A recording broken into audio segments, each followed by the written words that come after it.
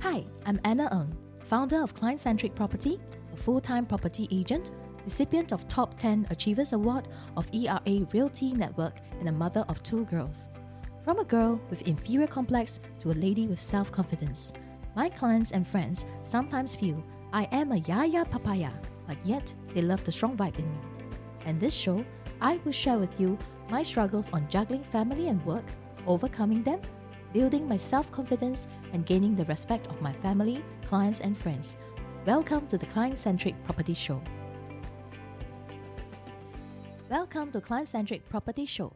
I'm Anna, and in this episode, I'll be sharing with you stay undaunted and know your self-worth and values. Let me bring you back to year 2015. Remember I told you I was looking after my kids for 3.5 years? In 2015, I had a mind to perhaps come back to work. But yet, I was thinking, should I come back to real estate or should I be looking for a job? I chose the second one. I chose to go for a job that was 9 to 5. And I don't have to work on Saturdays and Sundays, and my public holidays will be let off. I chose a very lowly paid job near my house, and it was under a certain company. When I went for the job, they said I'll be an officer serving customers. And then I was put under a mentor. The mentor is a 60-over-year guy. He's considered one of the seniors over there. Initially, he was very happy to teach me. And at the same time, he was in a way very friendly and jovial. However, as we worked along for the first day, as the hours passed, I realized this man is getting a bit too touchy-feely. What happened? Whenever he passed a pen to me, or he passed a paper to me, or a file to me, he would be touching my fingers. At first, I was thinking, is it that I haven't been working out for too long, that I forgot maybe when we work together, there's bound to be some physical touches here and there? In terms of fingers? Or maybe he's just an overly friendly person. To make it clearer, he's about the age of my dad. Second, on the second day, he came in. And this time, I find that something weird is going on. He started to crack a lot of dirty jokes. And not just that, in the office environment. And not just that. Later on, I find that he was trying to come really close to me when he's talking to me. And at one point, he knew I was standing at a corner with no other place to go to. He rolled his chair over and his head was just inches away from my chest. I felt really uncomfortable then. On the third day, he took a half day off, and when he came back, something weird happened. He purposely shredded paper and threw them on the floor. And then I said to him, "Hey, why did you throw paper on the floor? The waste paper basket is elsewhere." He picked up the paper and he threw it just on my feet. The paper landed next to my feet. And to make it clearer, the waste paper basket was nowhere near my feet. And then what happened next really took me by surprise. This old man, upon hearing me saying that, "Hey, you shouldn't throw the paper here," you know what he did? He came down nearer to me, and then he bent down, and his head was just a few cm away from my legs. And as he picked up the paper, I can see his eyes were looking at my legs from my feet up to my thigh. I was wearing a dress then, and of course, a part of my thighs can be seen. So at that moment, I felt like, hey, this person is really giving me the creeps, you know. Never have I come across someone in the office being so audacious before. I think this person is really getting on my nerves, you know. And the more I thought about it, the more I couldn't work. And then before even most of the day is gone, I stopped working and I ran out of the office. Then I called up the manager immediately. I told my colleague and my manager that I couldn't work with this man anymore, this mentor. Something is very wrong with him. And it was only the third day of work with him, you know. And prior to that, during the interview, I did remember that the manager told me that this position of mine has been hanging for quite a while. And when I asked her why, she said that before you came in, we had several other ladies, but most of them left after 2 or 3 days. Well, I suppose there must be something really wrong with this job then, this position. Maybe they all get the same mentor as me. And maybe the mentor did similar or worse things to the ladies that caused them not to come back for work after all. The more I thought about it, the more indignant I feel. Shouldn't the office be a safe environment, especially when we're working in Singapore? Isn't there a law to say that sexual harassment could put you under jail, maybe? So, I wrote an email. I wrote an email to the audit, I wrote an email to HR, and I wrote an email to my manager. Because I believe in every working environment, if you really want to make a complaint, you should put it down in email black and white to get noticed. And then, not long after, my manager called me. Anna, I can give you the day off if you really don't want to work today. I said, yes, I do not want to work today and I do not want to work tomorrow.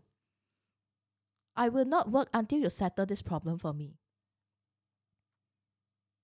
The manager came back and said, okay, fine, you can take this week off and then we'll investigate. Later on, the following day, the manager called me again. Anna, you actually highlighted the case to HR and audit? I can't believe you do that. I said, why not? Isn't this something that the office should be told about? And then afterwards, they said, okay, fine, never mind. Anyway, the HR officer already called us and told us that you have to come down for a meeting next week. Fine, let me know the date again, I said. When they asked me to go down for the meet, I realized it was the first time of my life I was confronted by 5 opposing parties in a co-office meeting room alone. 2 from HR, 2 from audit, and 1 manager. And inside the room, they vehemently said that I was mistaken and tried to sound it like I'm an overreacted female who hasn't worked with male colleagues before. One of them even pointed out that maybe you're too young, you haven't worked much with men before, so that's why you feel offended easily. At one point during that pointing of fingers session with them, I found myself really brave to shoot them back in the faces and told them that I'm no longer a young innocent girl who just stepped into the society taking on a lowly paid office job. I'm a mother of 2 who work in law firms, serving lawyers, work in banks sales job, serving 98% male clients, and I meet them face to face almost every day for a period of nearly 2 years. And I told them, I've also worked as a real estate agent since 2006, mingling with 70 to 80% male co-broking agents from different companies almost every day. And whenever we go to a show flat for a briefing, there'll be nearly 100 agents with me. Inside the show flat, don't tell me I have never worked with male counterparts before. The unwanted comments and judgment of me fell on deaf ears. I'm someone who knows my own self-worth. After the major heated argument with them, I realized that it was going to be an unfair working environment. Totally, they don't know what to do for me. And at the same time, I have a feeling they just want to close that matter there and then. Therefore, I quitted. Not long after, I returned back to real estate shortly after. And that's the place where I found my own self-respect. I know by sharing all these stories, maybe this could help you. If you're a lady working in an environment whereby the gentleman is not really treating you right, then what should you do? My suggestion is you should really know what are your rights and what are your moral values. If this is no longer the position, no longer the job that is giving you a safe environment, you should highlight to the HR or the audit or even to higher levels and see what can be done. But if seriously nothing can be done, I would say please do not tolerate with the environment anymore. There is definitely better working environment elsewhere. For me, I found my better environment in real estate. Even though we have so many male counterparts, but even if sometimes we're alone in the unit with them working on certain matters, they have always treated us with respect. They said sales guys are very slimy.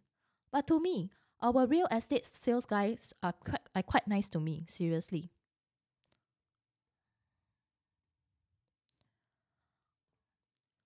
There is a key takeaway for you today. My key takeaway today is, as a woman in Singapore or wherever you may be, know your rights and stand firm on your grounds. Stay true to your beliefs and moral standards.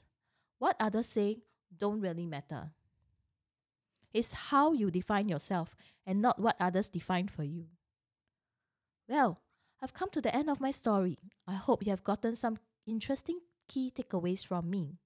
If you wish to connect with me via Facebook, do click on my link https://shor.by/Anna in my show notes. I look forward to seeing you in my next episode sharing more tips and stories on how I build up my self-confidence. Thank you. Thank you for joining me today. I'm so honored to have you here. If you like to keep going and you want to know more about our mentorship, training programs and done-for-you services, visit me over at soulrichwoman.com. SOULRICHWOMAN.com. And if you happen to get this episode from a friend or a family member, do subscribe to our email list, because once you're subscribed, you become one of my Soul Rich Woman family. Remember, if your mind can perceive, you shall conceive. Sending you my confidence, and I speak to you soon.